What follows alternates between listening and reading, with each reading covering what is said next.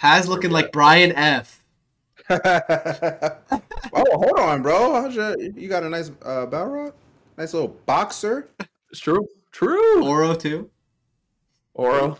I do play a little Oro. I do play Dudley and Third Strike, if that counts. Oh, I did love Boxer in 4. I don't play 5 though. Trash game. I will play 6 though. See ya. Oh yeah, Street Fighter 6 got announced. I can't wait.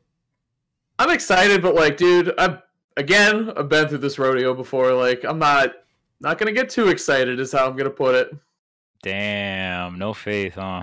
Nope. Or reserved Nope. faith. Let's just say reserved faith. No, none. You could just say none. straight up none. That's fine. One faith. 1 out of 1,000. 1 faith. The logo sucks. Obviously, it's the worst thing about the trailer. Easily, it's not even close. That's a placeholder. It has to be a placeholder. There's no way that's the No logo. orange, no yellow. What the heck?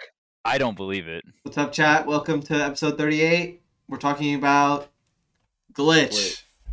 Yeah. Glitch, That's it. Current That's literally state of it. the meta. Yeah. There's so much to talk about just from Glitch. I don't even know if we can even get into We're just gonna free flow. because we can talk about the Summit roster too. That now that it's locked in. But like I also just feel like we're gonna talk about the current state of the meta from Glitch so much that we might not even get into that. But we'll see. That's fine. Everyone knew who got into Summit. We'll talk about that next time or at the end. But let's just get straight into it. Glitch.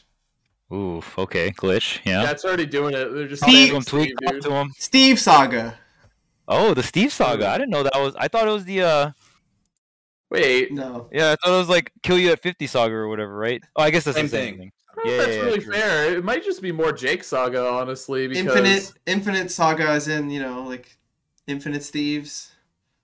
I don't know.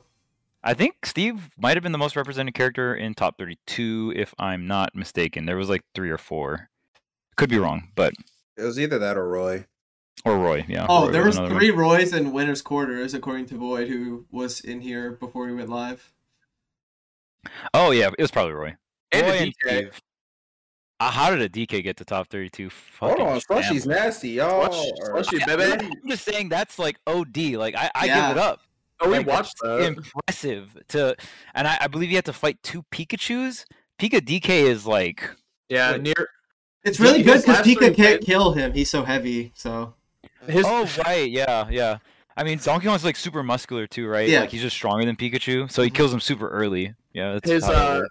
his last 3 wins were Jackal, Niraz, and DM. Yeah. So yeah, Very that's impressive. it's really really good wins right there. Yep.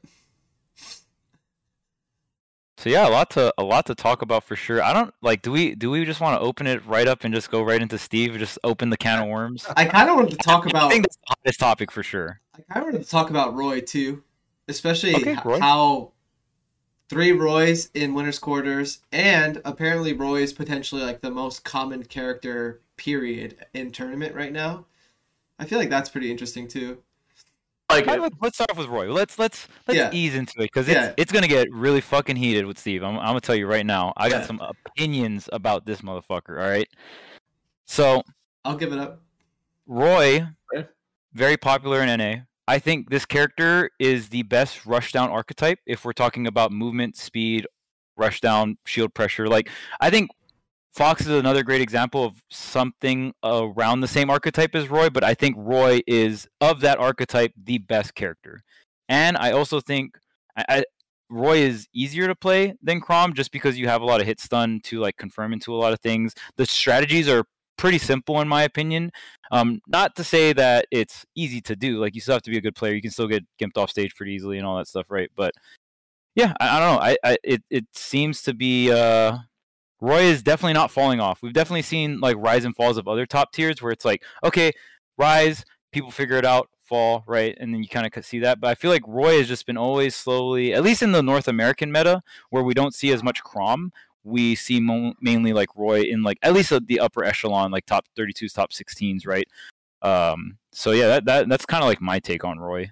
I know, I mean, Tweek, you played Roy, right? In the very beginning of the game, you won a tournament with him, so... I played both. Chrom. Oh yeah, you played Chrom when you could cheese people at like Yes. absurdly low percents. 0. Wow, you're such an honest. Yeah, you're a really honest player. Like Yeah. so All much these integrity. players have just no dignity except me. But moving on. So I think Roy is popular no matter how bad or good he is. People try to play that character in Melee. You know what I mean? Like you see Melee clips of Roy. You see he wasn't in Brawl obviously, but you see him in Smash 4. People tried to make that character work, and he was still really bad in Smash 4. A little better, but like it's no surprise that he has everything that a lot of people look for in a character. He's flashy, he has really cool combos, he's satisfying to play, like and hit with.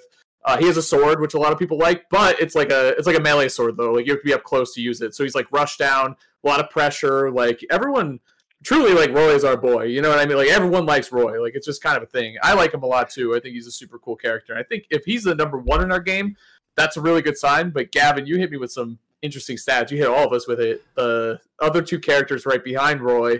So it's like to me, it's like all right, the number one character is Roy. That sounds pretty good. That sounds like that's a pretty healthy, fun game I'd like to watch, right? yeah, I don't know if this was glitch stats or if it was stats in general, but it was an Orion thing. You said Orion, Yeah. right? So that's like the whole period. I think they're going over. Okay, yeah.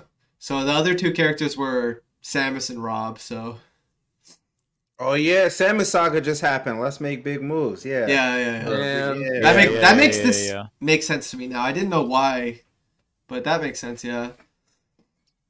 Yeah, Rob makes a lot of sense. So does Roy. Samus is a little surprising to me that she's so popular, but whatever. I'll give it up. She's cool. Rob was supposed to fall off too, right? Rob's big. He was supposed to fall off, and like everyone was supposed to figure out that character. Yeah. But I still see. you know, just parry the nair, and you get that. If you play Ken, it's true, actually. I don't know why you I guys are genuinely about that. like fighting Rob to this day, but everyone knows that. Yeah, I don't mind fighting Rob. It's just like the counterplay that people are putting out. Like, bro, you just gotta parry his landings. Like, it's like that's just false. There's way more layers to it, but yeah. Yeah. Yeah. If it were that simple, then the character wouldn't be good. Like, It's very like surface level advice, right? Like it's kind of like rank 1 advice. Like if you're not even trying to do that, you're not even close, right? yeah.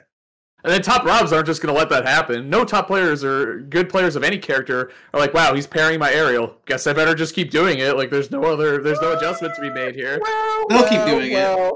Actually, I don't know if you've seen, but one, they keep doing it, and two, Steve's keep doing it. So I don't know if that's fair. I'll give it up.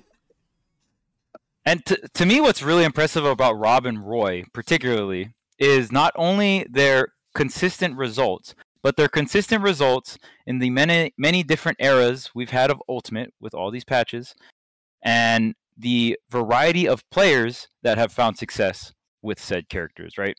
Like, I can't say there's another Diddy getting into top 8s other than Tweek, right? So then it's like, okay, it's hard to like credit the character. It's like hard to distinguish where the credit goes to. You know what I'm saying? But like with Rob, it's like I'm seeing a wide variety of players get, you know, a wide variety of like top level results. And same goes with Roy as well. So to me, that's like a very huge indicator of like this character is very strong. And I don't think it even really matters if you put it top 5 or put them top 5 or top 10 or like you can rate a character all you want. The main thing that's important about a character is how often are you going to run into them in bracket, right? Because even if you think Steve, this is a great transition to Steve, by the way, because a lot of top players, and I don't blame top players. I'm not saying like top players are lazy or like I low-key am, but like not really, because this is really hard to do. There's no way that you can intensively study all 90 characters and know exactly what they want and do all this stuff, right? Like there's just so much characters, and you have to like keep in mind that these top players, they want to be well practiced versus the characters they're going to run into at top level, right? Because that's where everything gets hard. So I feel like a lot of top level players haven't really practiced the Steve matchup that much, and more so we're hoping that they didn't run into Steve's and then like, okay, boom, I'm in top 32 or top 16. Whew, didn't run into Steve's, I'm good, right? Like, but now that, you know, Jake made that breakout performance, now it's like, okay, Steve players are starting to get better. They're starting to break into this top 8. So now I feel like a lot of top players are going to try to, you know, learn the Steve matchup more. Yeah, because I'll be sitting there sometimes. I just see a message from Tweek. Bro, what do I do about Steve? I'm like, bro, what? Like, bro, go play against Steve, bro. Like, because it's a very different character. Yeah, like there are just different things and positionings that you have to think about when you're playing against him that a lot of people just aren't used to. And that's what happens when like they add a new character to the game that kind of breaks the rules of Smash, which happens more and more often as time goes on. We're kind of talking about this beforehand, but like it happened with Steve, and I think that's why a lot of people don't like said characters. It's like, this isn't traditional Smash. This isn't what I learned how to play against, and now I'm losing, and I don't really know why I'm losing, and I have to figure out how to play against this character and this character's play style specifically. It's why I also think that's why a lot of people hated Min Min, is because what in the world is that? She's throwing 2 arms at you full stage. How do I play against this? And now, I mean, they all evaporated off the planet and they don't really exist anymore. Because people took the time and learned the matchup, developed the counterplay, and of course, you got nerfed. But like, those are things that you need to consider when you're like playing against a new character that like breaks rules of Smash. You just have to figure out how to deal with the rules that they're breaking. Yeah, I think you see it with like a lot of the later stage DLC too. So at that point, like, not only is the meta kind of set in stone, but you've learned most of the matchup you have to, and then a curveball one kind of comes in out of nowhere, and people feel that frustration too. It's like, well, I just spent however many hours learning, I don't know, say the Byleth matchup right before Min Min comes out, and now it's like, well, now I need to. And Byleth, kind of strings together, fits underneath different categories that we've kind of seen before. She's not that different. But when the Min Min comes out, it's like, dude, I just had to learn all these other DLC matchups. Now I got to learn Min Min too. And then on top of that, Steve comes out. Sephiroth's pretty different too, or at least has some unique things to him. But it's almost like the more creative they get with characters and the more diversity they add to the cast, the crazier it gets to learn these matchups. And like, they really get better at making the characters more like their themselves, right? Which then also adds like another unique layer, because look at like the Smash like N64 characters, they all kind of have like similar things taken from each other, right?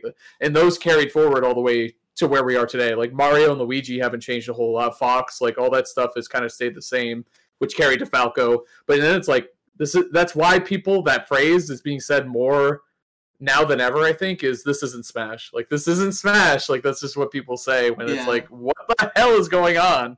What is this? I actually want to know everyone's thoughts in the call of how you would personally fight Steve, because I've been talking about this for the past day or two, and I've came to the conclusion to how I want to fight Steve. So I'll start, I guess. So I want to start by saying, I think, so I'll simplify it. So there's 2 ways, right? You camp him to try to abuse his general stats, which is like he's slow in every way, right?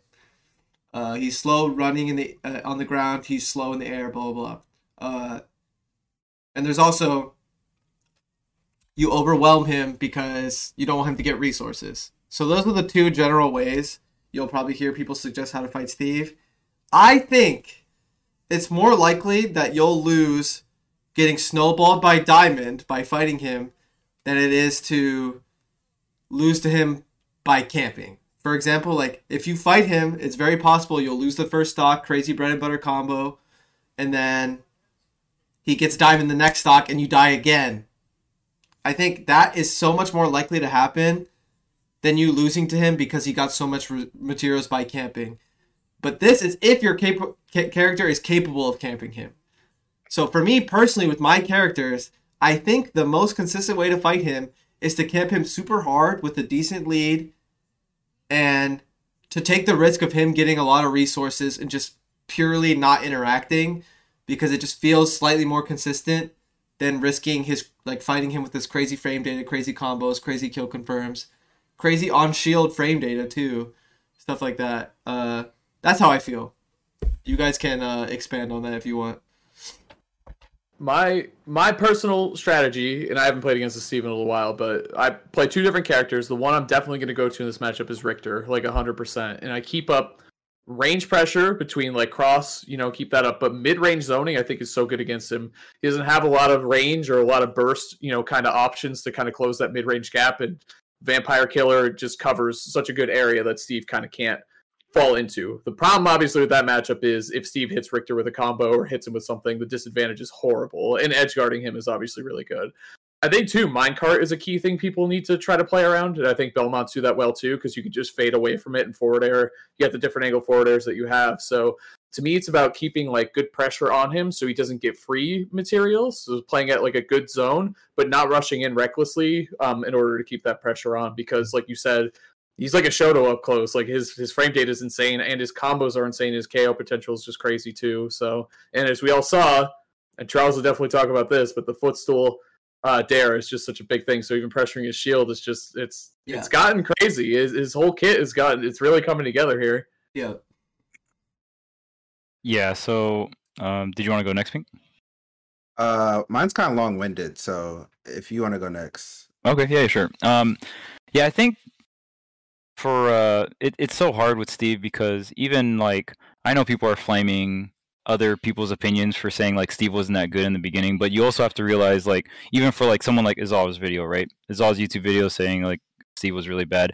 Steve without any of his tech is dog shit. I'll say it. Right? Like if you're not footstool daring, if you're not doing like block extensions, no nil combos, like sick, the character's not that great. And that was like the big asterisk when everyone gave their opinion about Steve in the beginning, right? Like, okay, we look at this character, he's pretty trash. But there's obviously going to be a shit ton of tech with a character that creates terrain, right? Like there's so many different like shit you can do with the character. So I think that's a really big thing in terms of just like the current Steve meta and like how characters approach it. The way Gavin said, like there's pretty much two decisions, right? I think the best characters against Steve is when you can pressure like so the big thing about if you pressure Steve and you're like a fighting character like Fox, like a boxer, right? When you get up next to Steve and you rush Steve down, all of a sudden his lack of mobility does not matter. He's in, right? And Steve has like crazy buttons up close, like I wouldn't say as like I still think Fox has the advantage up close, but like it's not by much. You know, Steve up tilt's really good. If Steve is able to squeeze out a down tilt on shield, it's like plus, right? And like there's so many things in terms of risk reward. I might even actually put it in Steve's favor just because like you get a jab, you set up like the fair situation off stage, that could just be Fox's stock, right? Or like you get an up tilt, that's like an automatic, like if you're good, could be death or with nil combos, or you can just get like the simple 50 to 70 damage or whatnot, right? And that's from the basic weapon. I think characters that are disjoint characters, like sword characters that outrange him and that can pressure him through the wall that he sets up, right? So Steve will bring up like a 3-stack wall. They'll go behind in mine or whatever, or they'll make an L or whatever, right? Like the upside down L and use it to protect themselves. If you can hit Steve through that and like hit through the wall or just break down the wall, we saw even the Buzz with Olimar not even having a super long range move, just use the Pikmin Fair, boom, wiped all 3 of them out. The wall's gone. Now I can pressure you, right? And the Buzz was doing a really good job of throwing purple Pikmin of like, I'm pressuring you from a distance where your mobility is being abused. Like since you don't have mobility, it's hard for you to close the gap and hit me. So I think the pressure thing is like really strong if you outrange him. But if you don't outrange him, then all of a sudden his lack of mobility doesn't matter and he's just fighting you. So it depends on your character, in my opinion. I don't think Fox has a choice, honestly. Like in terms of like some boxing characters, right? Because like you even said for yourself, Tweek, like your characters can do that to Steve. The reason why is if your character has a good option out of the corner, you have that option, right? Because no matter how slow Steve is, if you keep retreating from Steve, you will be in the corner. Then you need some kind of tool like flip jumps or some kind of something like that can get up and over him and then to continue the camping, right? So, but if you don't have that, then what? Then you're just going to have to eventually fight Steve. So I think what you're saying is like a middle ground of both the things I mentioned, right? Like you're kind of doing both at the same time, but I feel like there's probably not even a double-digit amount of characters that would be doing that, right?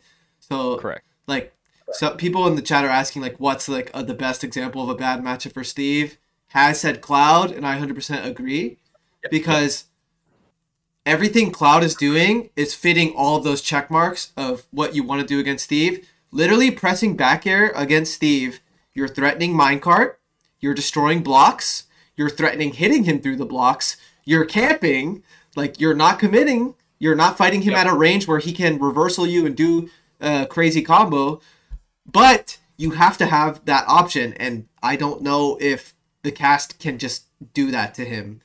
Because even Sephiroth's back air is not going to function the same. It's threatening specific things, but it's not doing everything at once. I think Pyra is another great example of a character that's just incredibly good against Steve, because it's like Pyra is like, oh, I lack mobility, and it's like Steve's like, oh, same, and it's like, oh, cool, so you really just have to minecart. I have forward air. Not a lot of people realize this, but Pyra has longer range than Mithra and more activity. That's like the trade-off you get, and that is what you want against. You want range and you want activity on your moves. So it's like you don't have to time anything perfectly against minecart. It's like, okay, I can like retreat fair or approaching fair, and it's like, because essentially Steve has lack of mobility. What does he use to, what does he use to compensate for that? It's minecart and up B. Those are his two like mobility moves, right? And the thing is, like, a lot of characters might not be able to time him out. The strategies we're going over are the best strategies, but they're also privileged strategies against Steve. Yes. Fox cannot implement all the strategies we just listed. Yeah. So now you have to, what's the next best thing?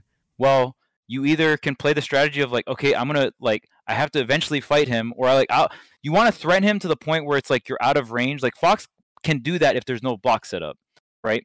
So you need to like slowly kill the blocks. Then you need to be in a range where it's like I'm out of your burst range, but like you're in mine. So then that's where like Fox somewhat has the advantage, right? But then when like you have to win that interaction, because if you don't, it snowballs out of your favor really, really bad.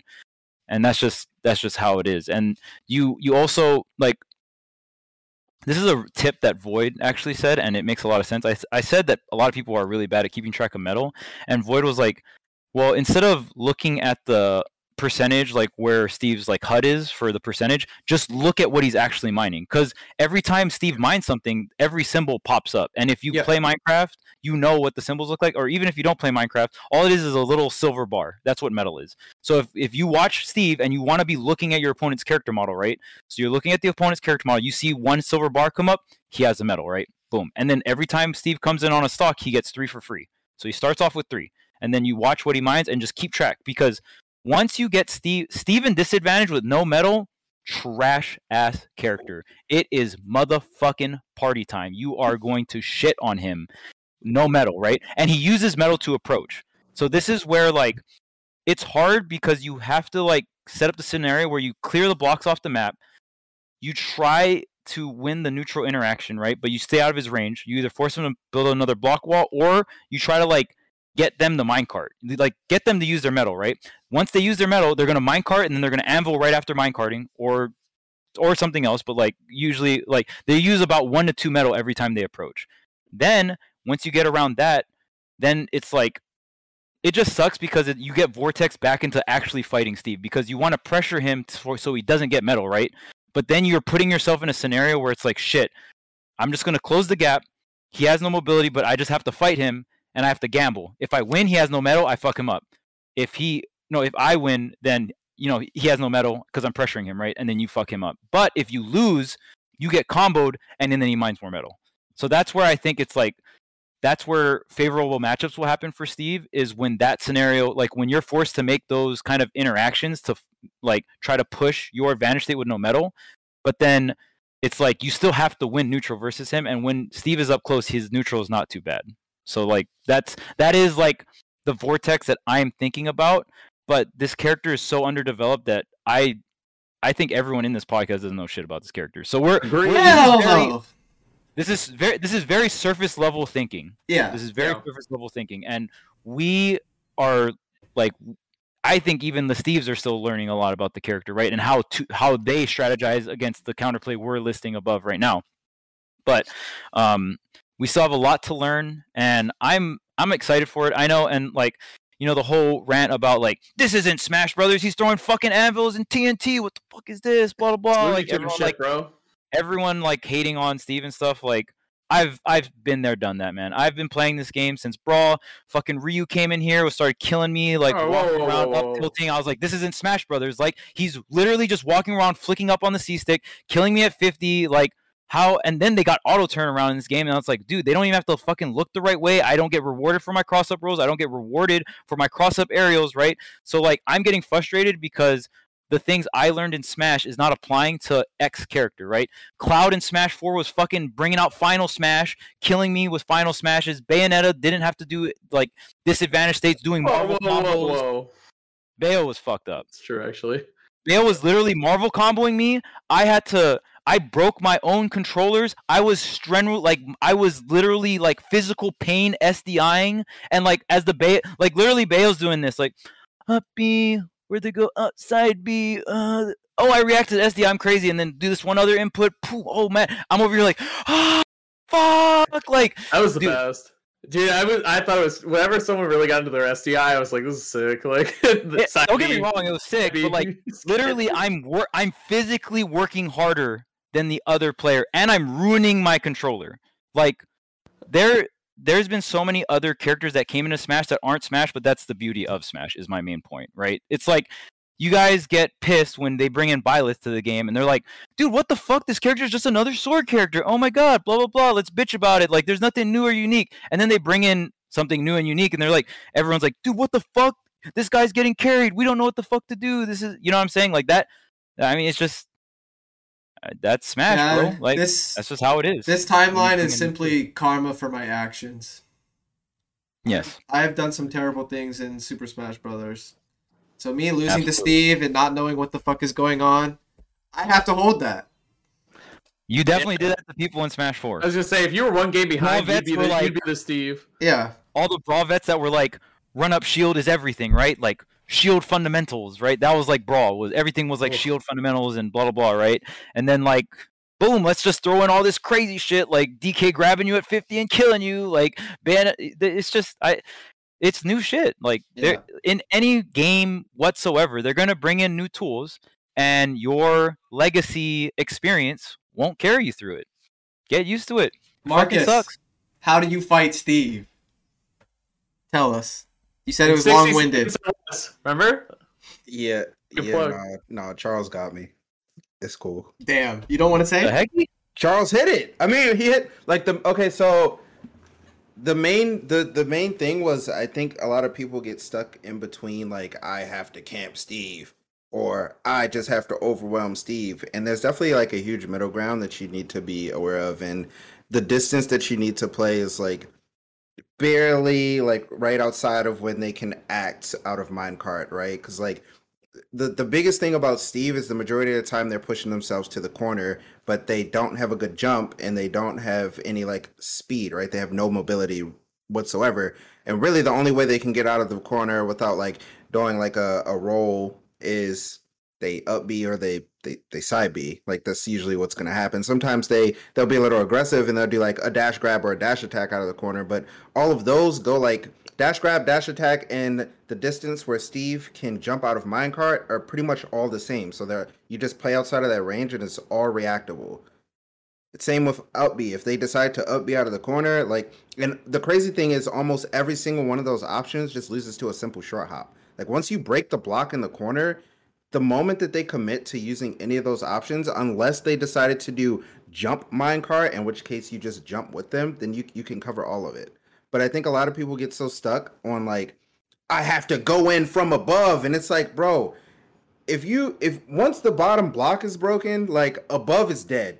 Because Steve, they're just going like this. They're holding A and up on their controller. There's just, did it hit? All right, 50, 70, dead. Like, you know, like I've seen so many people, like especially like characters that love to land on people like a wolf or a fox or a warrior or something like that. They're like down tilt the bottom block, and then they're like, you know what?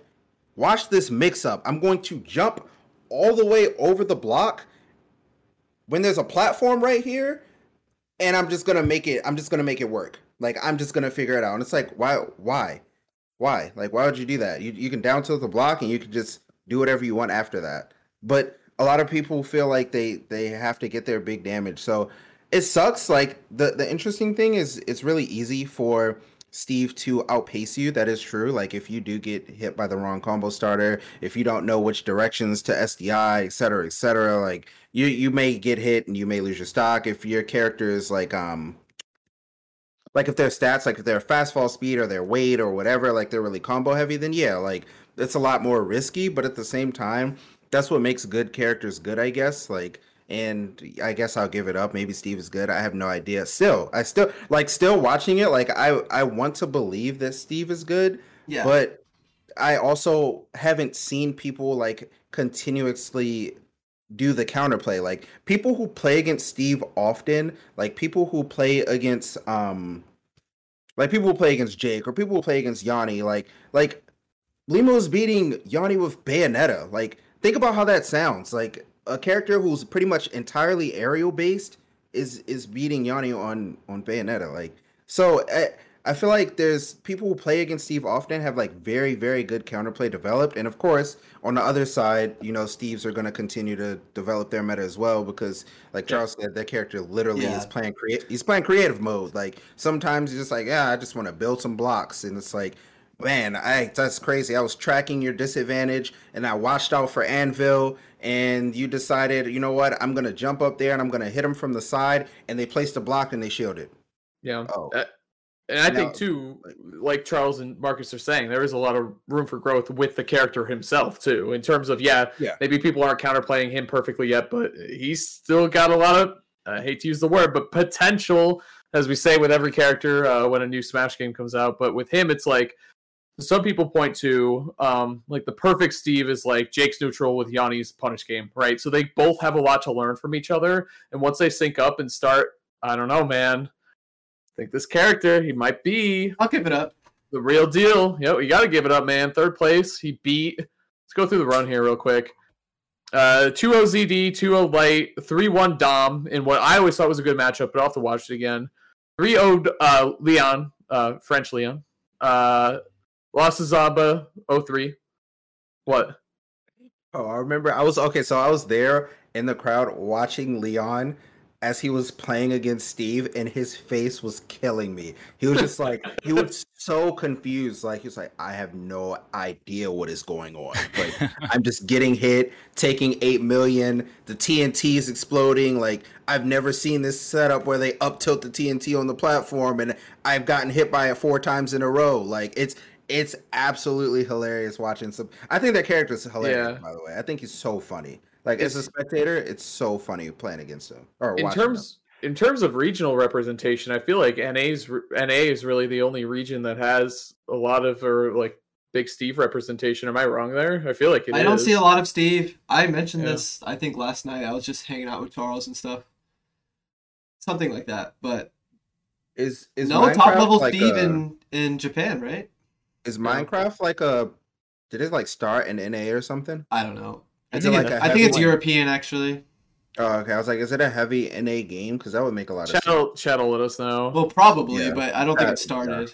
Okay. Anyways, lost to Zaba, 3-0 Cola, 3-2 Dabuz, 3-0 Gact. Like, these aren't just like, oh, I beat one type of player, or I beat one player, like 2 good players. Nope, these are players from all over the world. This is the whole bracket, yeah.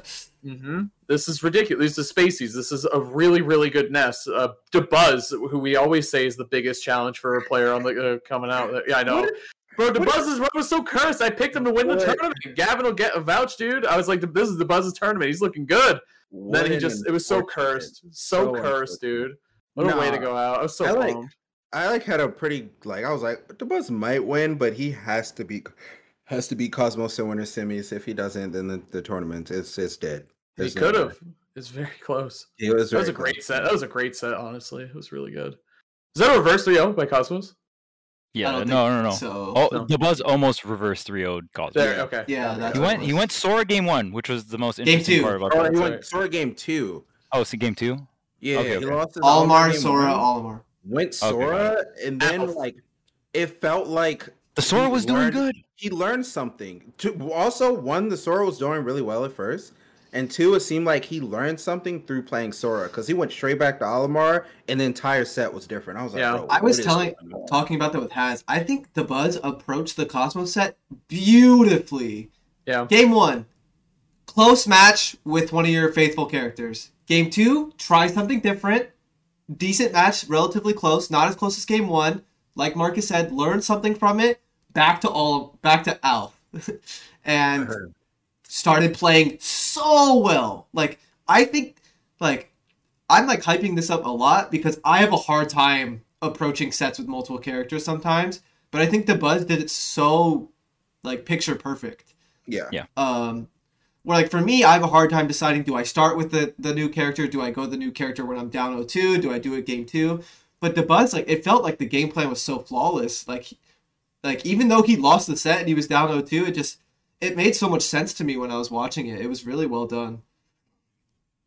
Yeah, I think the Buzz was playing really well. Unfortunate with the hitbox extension. Yes. I will say Nice. that the Buzz probably calculated for that, but I think he just dashed like a frame too early. Yes. Literally 1 or 2 frames too early. Yeah. Because he's been playing Olimar for over a decade, like ever since Brawl, and like, you know what I mean? That's So a thing that happens every game. Yeah. all the time. Like that's just the thing. He Since Brawl, that's a good point. it's like, I would be very surprised. I know it's tournament and stuff like that, but the Buzz has so much experience and stuff. I just really doubt he didn't account for that. Yeah. I just think I accounted for it and knew it was a possibility.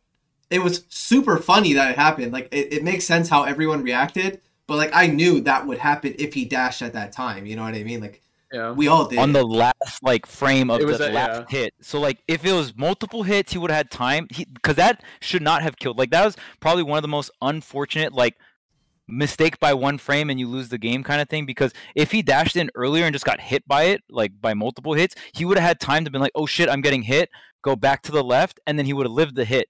Still would have been a disadvantage, but like he would have lived. But since he did it on like the exact last frame as he was dashing right, he did not have time to adjust, and that last hit just immediately hit him as he was dashing to the right. So it's like so unfortunate, really unfortunate. And that's how punishing, like, this game is super fucking hard. Like, yeah, you know what I mean? Like Smash is very unforgiving. It's a very unforgiving game. Yeah, and that's why but, yeah. It's fucking crazy that there's players like Leo, like Spargo, like the Buzz, like Cosmos, like Zomba. They just stay winning. Yep, it's true. It's Cosmos again, big dub. Marcus, you had a good point about Cosmos. Oh, yeah. I think, don't quote me on this, but I think he's the first player to win the first major after he's gotten sponsored. That is a very cool statistic. Congrats to Cosmos, by the way. We haven't even talked about that yet. Cosmos won the fucking tournament. Good shit. And he lost. I feel like he did well against Zomba at Smash World Tour, right? I think he beat. Was it a 3-0 twice? I feel like that's a bit of a mini rivalry starting up between them two. You know what I mean? Yeah. I feel like they've had some back and forth games and sets, so that's cool. Leo won Frostbite. Leo doesn't count. Come on. It counts. Come on. Like, here, it's Leo. It's Leo. Come on. The guy that wins everything. Yeah.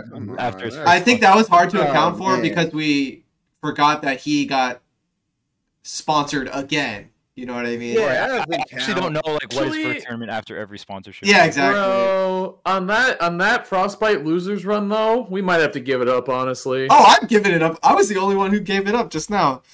Right, of course. Me and you, dude. All right, give it up. I mean, you have to. You have to give it up because I'll give it up. It's just factual. So Cosmos is, the second person to do that. We did. All right. Leo did it. Damn it, dude. Yep. Cosmos wins with Aegis as well. Aegis actually hasn't won a big tournament yet because they are the most difficult low-tier character. Yeah, for sure. You know what? I give Zomba an incredible amount of props. He was playing so well that day. I thought he was going to win the tournament, but that matchup is hard. Like, it might not, at surface level, when you watch that set, especially first set, you might have not even thought, like, oh, wow, like, does Rob just beat Aegis? Like, no, Zomba was playing really well. I would not be surprised if that is Rob's, like, hardest top-tier matchup. I don't know if Rob, like, loses to weird mid-tiers or whatever, but, like, in terms of top-tier matchups, that might be Rob's hardest one. I'm not a Rob expert, so, like, you'd probably want to ask a Rob player, but I just wouldn't be surprised if that was the case. Because that is. I think some of the characters I've used versus Rob do better than Pyramithra, but it's definitely bad. Really? I think Diddy would beat Rob harder than Pyramithra beat Rob. Really? Yeah. Oh, fair. To me, I'm basing it like almost, I don't want to say solely, but very heavily on Zomba's reaction to losing like his first game that he had lost in a long time. I don't even know how many games he had dropped up until that point. And he was on pace to get the Triple Crown. That would have been so sick. But first, second. Very impressive in the events he entered, yeah. First, second, which is doubles, squad strike, and singles. Just in that order. Wild. That's so wild. Parry on the Nairs on the reset, man. That was everything. True. Dude, Zomba is the future of Tri-State. True. Do you Spinning. do you see He's how? the present day, dude. Yeah, I mean, yeah, not even the future. The right now. Yeah. Zamba, Tilde, like Tri-State always has like more crazy players on the come up every time. It's really cool to see. That's what I was telling Zamba at Smash World Tour. I'm like, you are definitely the future of this region right now. Like the consistency is incredible for such a young player too. The funny thing is that's probably his best trait, and he's such a young player, is actually the consistency. Yeah, for sure.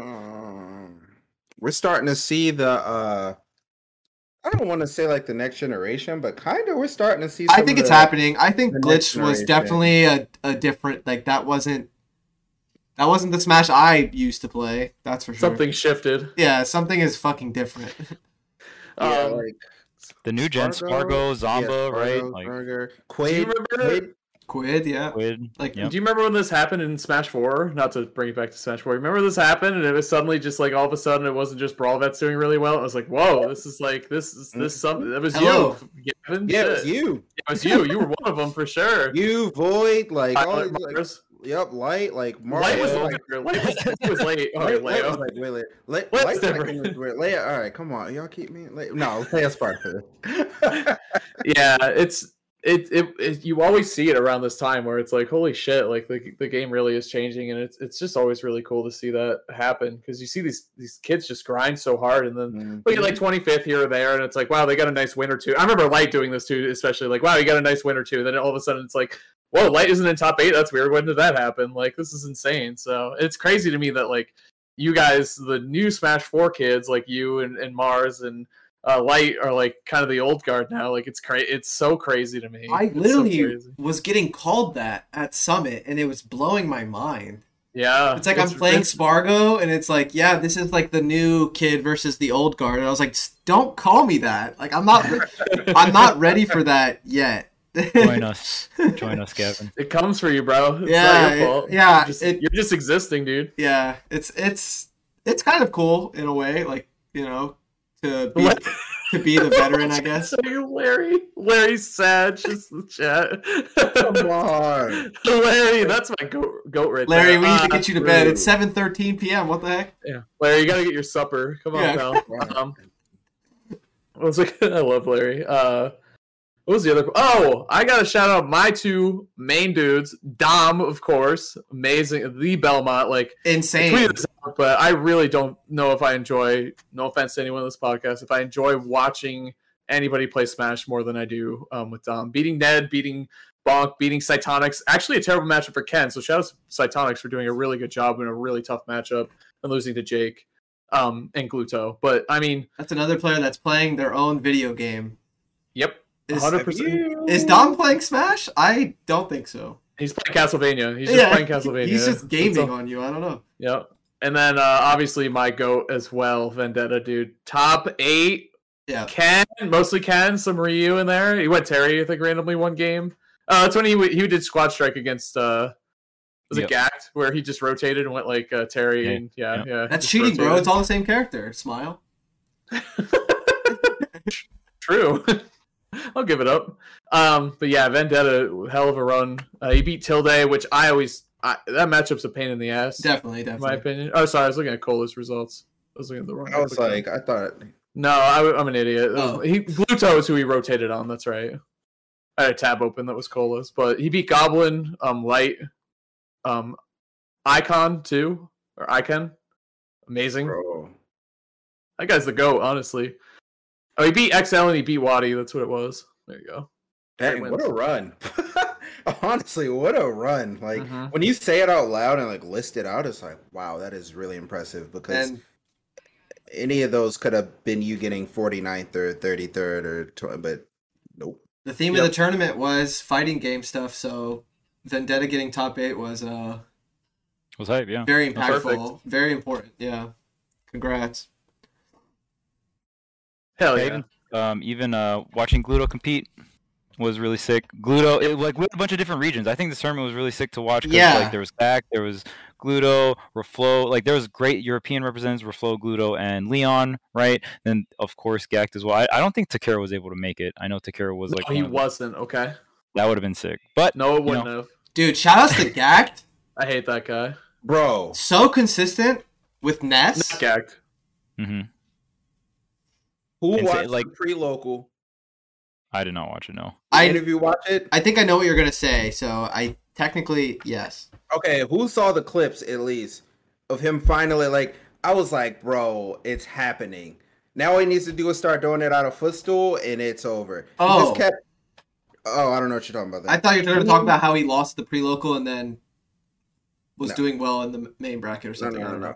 He was fighting a Pokemon trainer. I cannot remember which one because a lot of Pokemon trainers did well this weekend, by the way. Just I didn't even think about that, but a lot of Pokemon trainers.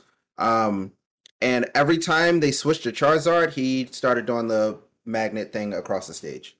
Oh snap! Nest He was Tech the- mattering? No Yeah, way. He It was matters? doing it. Charles is always ahead. Footstool Tech matters? That's so crazy. Was it Never would have Beast? thought Tech mattered, I man. don't know. I'm not sure who it was.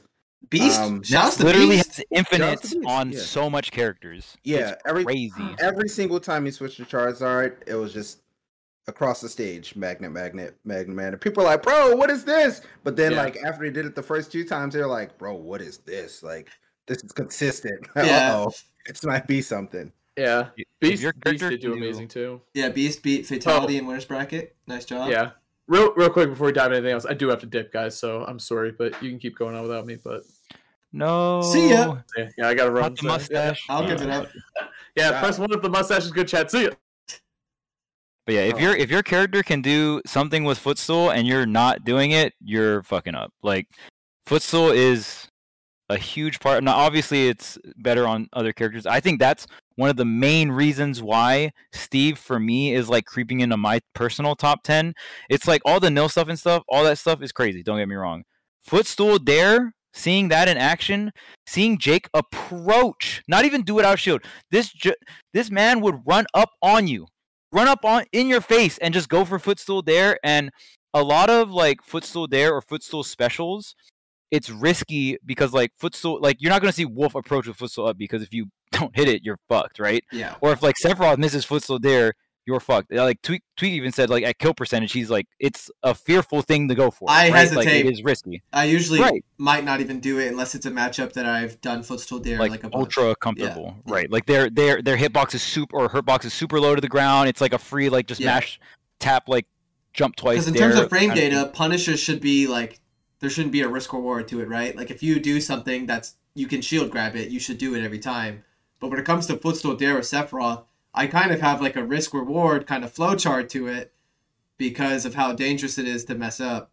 So yeah, And there's different timings too. It's not as easy as a shield grab. Like Yeah. when you put out a dare, your double jump bubble has to be on top of their head. So like if Pikachu back airs you and they fast fall it, they're like pancaking on the ground. That's a frame 4 punish because you just jump and then right after your jump squat, you just jump again. Yeah. And then you can just mash jump and get it. And it's super easy if they're close enough. Yeah. But there's other Footstool out of shield punishes where you have to delay it. You have to jump, let your character drift and get the height in and then do the other double jump and then you get it. So it's a little delayed. So how far are they? How low is their hurt box? There's a lot of factors going into Footstool Dare or just like Footstool punishes out of shield in general. But I think Steve has the most broken one because it doesn't matter if you hit it. yeah.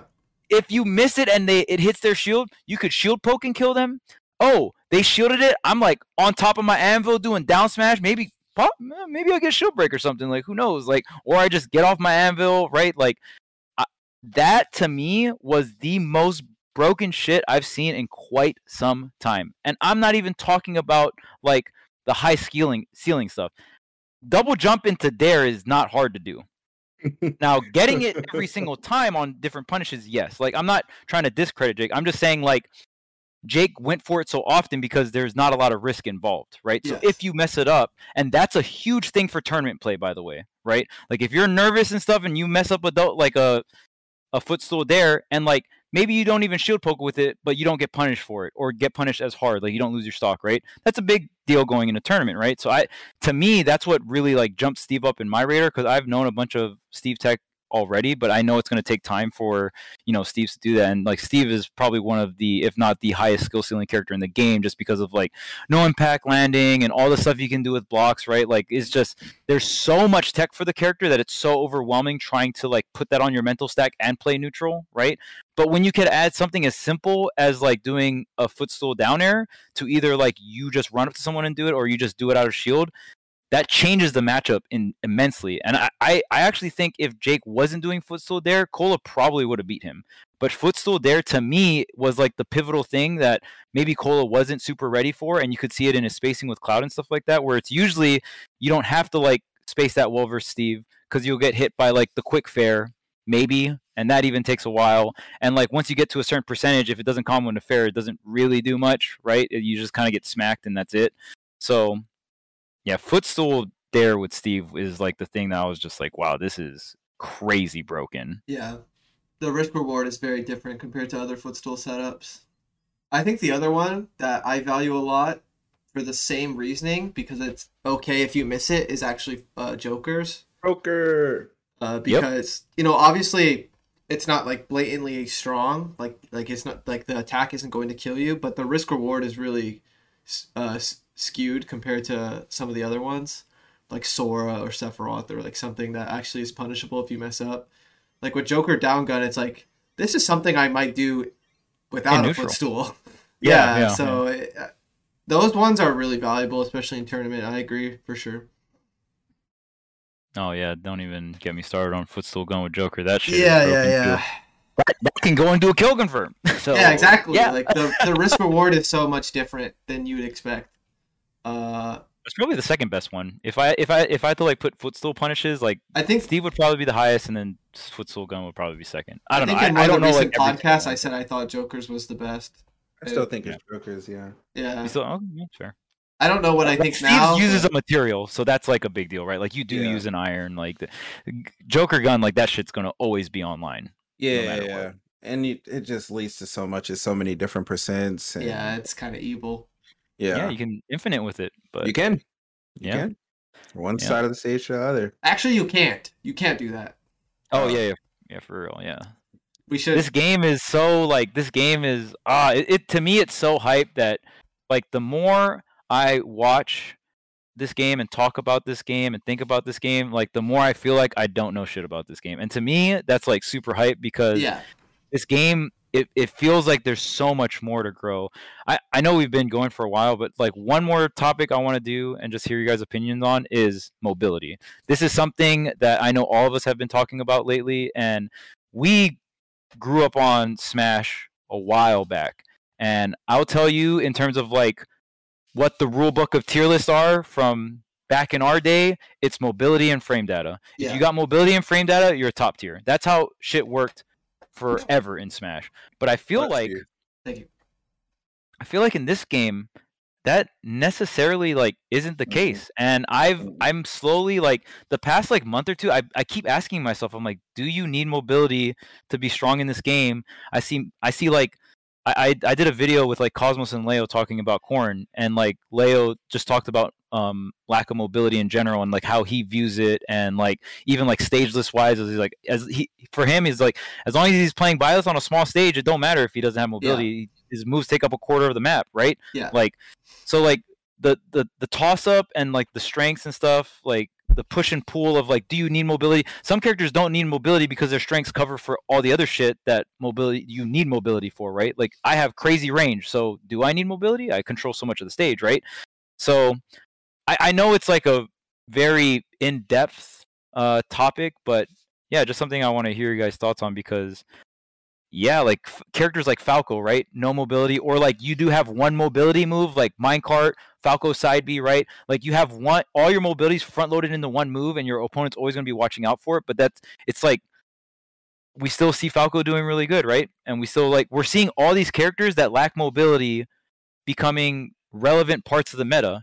Yeah. So it's kind of just like, do we just suck, or are we overrating mobility, right? Is like what my thought process is.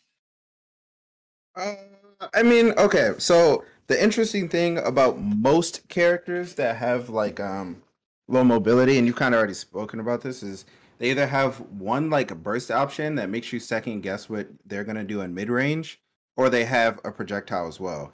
And you just use Falco. Falco's like a really good example because yeah, he has side B, and side B confirms into, back air. So obviously you're watching out for that at kill percents, but also you're sitting there and you're playing the mid range, and sometimes Falco just decides to shoot a laser at you, and they do 3%. It's like over time you start to think about all those different things in the mid range. Like, okay, he's kind of slow, so I mean he can camp. I can camp him, but also like I might get shot by this laser. He might use this burst option. I need to keep staying mobile, like moving forward and backward. And then they're like, while you're like hesitating, deciding if you want to move forward or move backward, they're like gaining space because you're like thinking, oh snap, they might laser, and then they like dash forward, and it's like, uh-oh, well now they're getting closer. I don't want to be close to this really slow character because all the slow characters for some reason, well, I guess that's not bad game design, I don't think. But most of the slow characters have like crazy punishes once they get in on you, right? So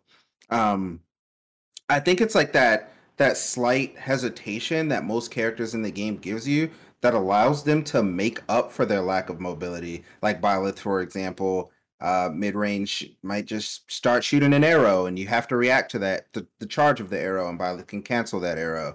There's like a million characters, Steve, Minecart, et cetera, et cetera. So usually characters that lack mobility have one or two options that make you like second guess kind of what they're looking for in neutral.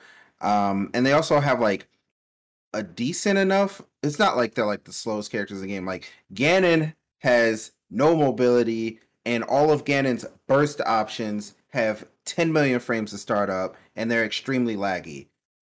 Most of those options that the other characters have aren't really that laggy. So it's a lot easier for them to like you're thinking more of I can just react to whatever Ganon does, where the other ones you're like, I might not be able to react to this, so I need to stay on my toes and try to position myself based on what I think that they may do. Yeah, even a character like Luigi, right? No Yep. mobility, but I mean, just the risk reward and all the other things, right? Yeah. I don't know what your thoughts are on this topic, Gavin. Like just mobility in general. I know you highly value mobility. For Yeah. you as a player, you always value air mobility. I think it's the reason why you dropped Trainer. Trainer had no mobility. I think you could have kept playing the character and found success with him, but I think like your personal like style of play, you want either extreme amounts of air mobility just to have like those slight air mix-ups and all that stuff, or just like even Diddy doesn't have air mobility, but you have monkey flip, right? Like you have other tools that give you mobility. And so you have like you have micro movement in the air with like cancel. So it's like you have the macro movement with monkey flip, but you also have micro movement with B reverses and wave bounces. So I can very precisely trick my opponent when I'm in disadvantage or in neutral and all that stuff. So, but I guess the first thing I want to say is like Smash Ultimate.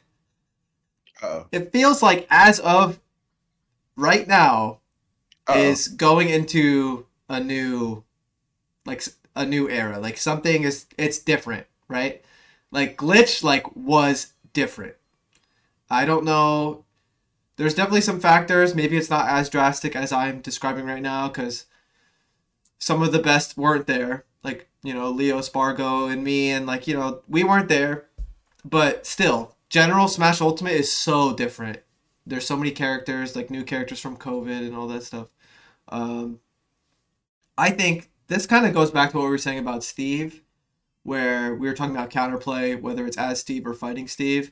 I don't think any of the matches we watched were forcing any extra layers to be added mid-set. Like, the pacing was being matched, like, every set I was watching. Like, no one was willingly disconnecting from, like, the average pacing in the matchups. Like, no one was making Steve work a little harder to get in. No one was, like, you know what I mean? Like, and I feel like that's where I want to put myself into those brackets and see how it would have worked for someone like that will refuse to fight you. Or even like Leo. Like Leo's very defensive. So I'm curious to see how I would fare in this new timeline. Because we all know I'm not gonna change how I'm playing for anyone. Like I'm very stubborn. I'm I'm gonna play how I want to. Yeah.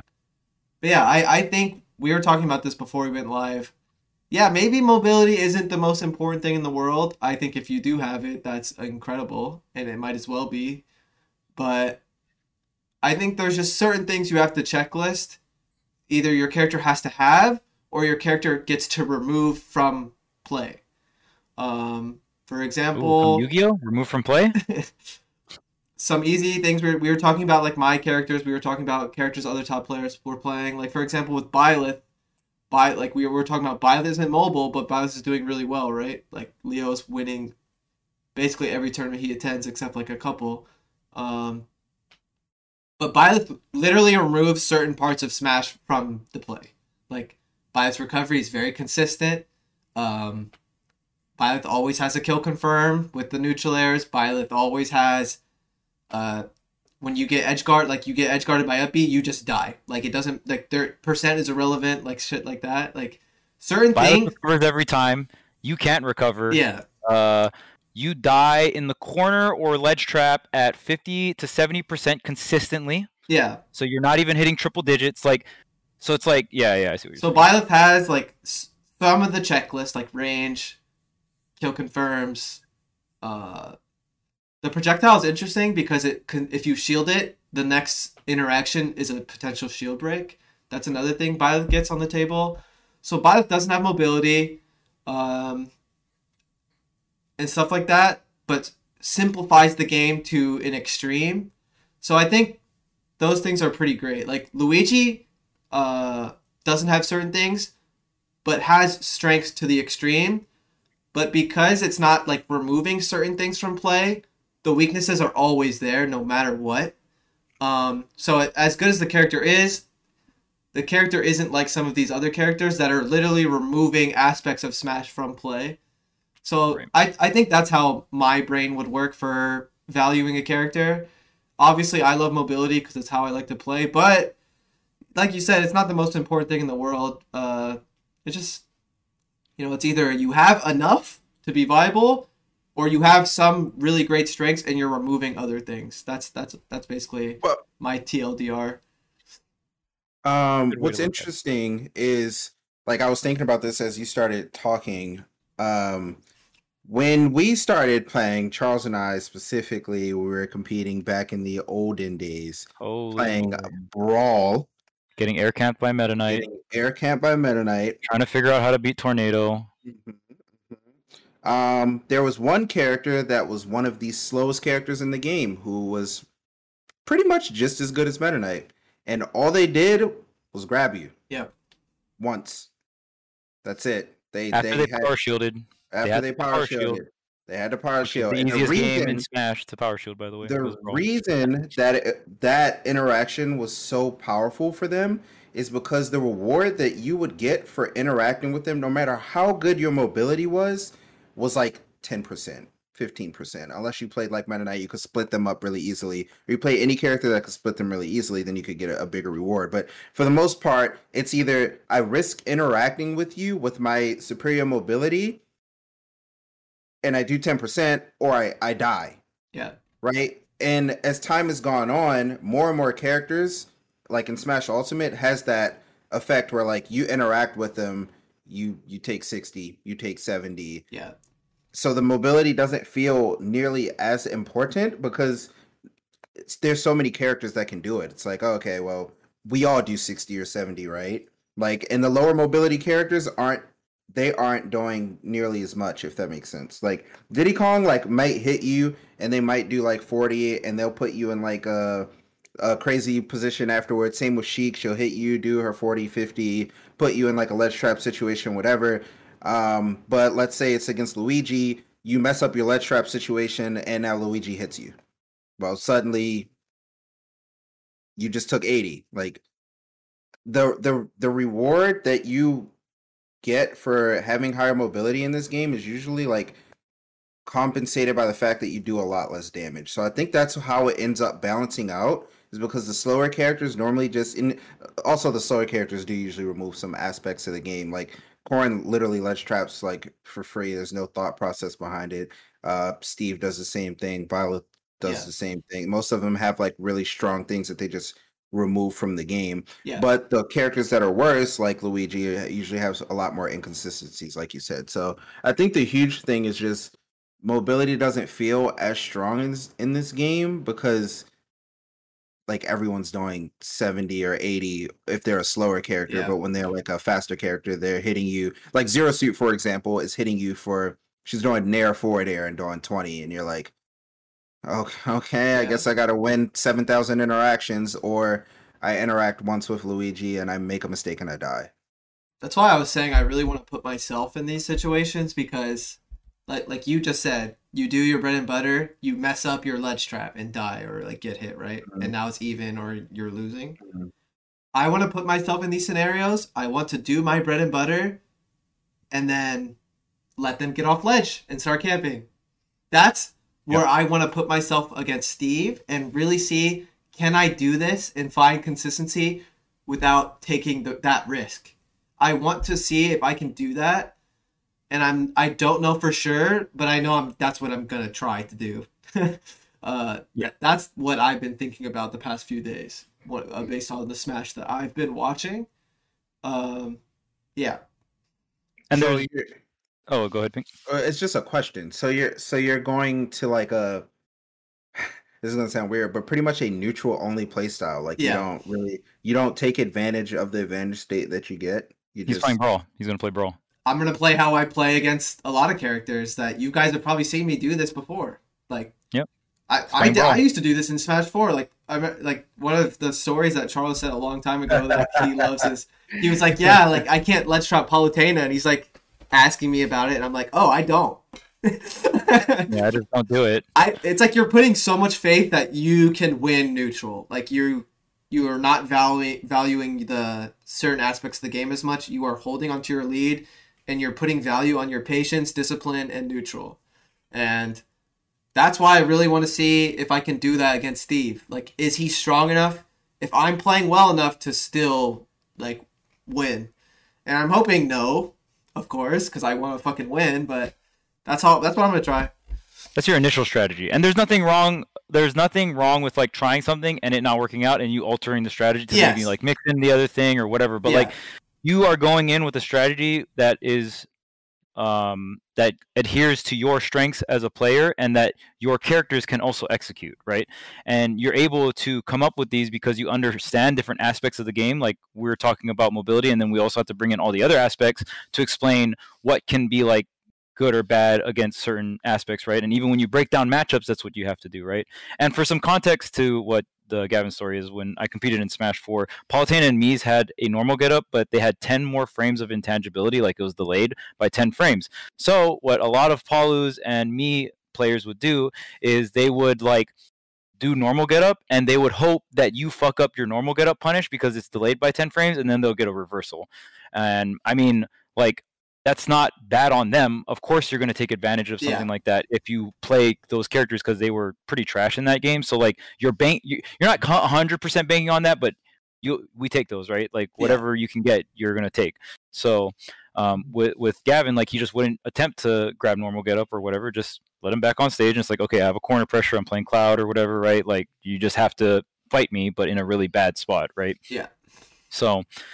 Yeah, and I think like even understanding, I just really wanted to talk about it with the podcast because getting the Smash audience to like really understand that all these different categories, what they are, and how to like bring them into thought process to matchups, right? Like Luigi Fox is bad because Fox is like a reset-esque character, and when you have a frame one out, that's a reversal. That's a problem for Fox. Luigi's biggest weakness is off stage, but Fox doesn't have that great of an edge guarding. So Luigi, all of a sudden, that weakness is like nullified almost, right? Like you can kind of do it, but like not really. And then on top of that, like Luigi just deals a bunch of damage to Fox on the reversal, right? So it's like now when you look at that, it's. I think Light says that he thinks Luigi's the worst matchup, but like it's definitely top 3. It's like Pikachu, Game & Watch, Luigi are Fox's like fuck me matchups, right? So, and it's because when you look at the character's strengths and weaknesses and you weave them together and like you kind of like can play out what's going to happen, or like the risk reward in these different scenarios for the said characters, you can kind of see that. Now obviously you can't break everything down on paper, we are humans and stuff like that too, right? And you got to like also just have people play the meta out and stuff, but it's a really good way to be able to have insight on something. Like no matter what, I can, like when I commentate, I'll always have insight on a matchup based off of like, oh, okay, I know what I generally know what every character in the game generally wants to do, so I can kind of guess like, oh well, like we'll probably see this, we'll probably see that, like I want to see this interaction, I want to see that interaction, right? And then we see it, and then obviously the more you see it, the more you can like understand it or whatnot. But yeah, I think that was a really good talk about like the different aspects, right? And we always harp on mobility. I think mobility is probably one of the most talked about stats in this game, because in my opinion, in the past, and I still think it applies now, mobility brings consistency to the table. The more mobile you are, the more consistency you have. It's just harder to execute it because you just have generally more options. But I think as all these new Smash games came out and stuff like that, I think they've just done a really good job of balancing out mobility and frame data, right? They've equalized jump squats. They equalized like ending lag on all the laggy moves and stuff. Like in previous Smash games, if you were slow and like you had laggy aerials, you're fucked. You're done. Like you have to outplay your opponent to the like next dimension to win. Like there was 0-10 matchups in Brawl. I'm like not even trolling. Yeah. Like 100%. you like, but I don't think there's anything like that in this game. So yeah, I just think it's like really interesting because I don't know, even for me, I think when I played the first year of Ultimate, it actually hurt me a lot with like my legacy knowledge. That's why I'm very impressed with some of the top player, or a lot of the top players in Smash 4 that were able to transition to Ultimate and like still adapt to the newer game, because it's like with Ultimate, I felt like sometimes I wish that I didn't know anything about the previous Smash games, and it was just like, okay, boom, like I'm just coming in with a clean slate and I'm playing Ultimate kind of thing, right? So yeah, I think that's just general topic I wanted to talk about. But if you guys have anything else you guys want to talk about, or we can close things out. I think today was good. I'm down to close it out. All right, let's hit Void with the raid. Yep. Oh, true, I forgot. Yeah, thank you for reminding me. Charles, reminder, baby. Episode 38 is a wrap. Thank you everyone for watching. Very fun episode. And say hi to Void for us. Chuck Nasty, man. I don't know, man. Maybe you'll see him at the next major. not here today though. See y'all at Summit as well. Pokemon I'll be list this competing at weekend. Summit. What's up? Somebody said, "What about the Pokemon list this weekend?" Yeah, this weekend. I'm down. Hell yeah, Pokemon episode. I gotta actually I want to revamp my list. See everyone. Say hi to Void. Peace.